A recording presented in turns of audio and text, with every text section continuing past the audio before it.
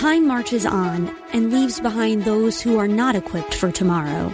We cannot predict what will happen in the future, but we at Regent University aim to prepare you for it. With world-class professors and over 150 programs, the opportunities to find success in your field are many.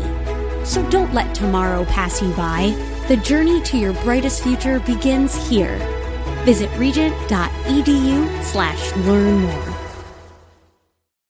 The Cal Thomas Commentary is brought to you by Values Through Media. Now here's syndicated columnist Cal Thomas. Something unusual occurred over last weekend. Thousands of people took to the streets in Havana and other Cuban cities to protest decades of communist oppression and demand freedom from the regime. Chanting freedom and calling for President Miguel Diaz-Canel to resign, it was the biggest anti-government demonstration on the communist island in decades. The protests erupted amid Cuba's worst economic crisis since the fall of the Soviet Union, its old ally, and a record surge in coronavirus cases. People also expressed anger over shortages of basic goods, curbs on civil liberties, and the regime's handling of the pandemic. Something else unusual happened. There were statements of support for the protesters from Republican and Democrat members of Congress. Senator Marco Rubio of Florida called on the U.S. media to cover the demonstrations. The communist regime established by Fidel Castro has jailed and sometimes killed opponents, including Christians.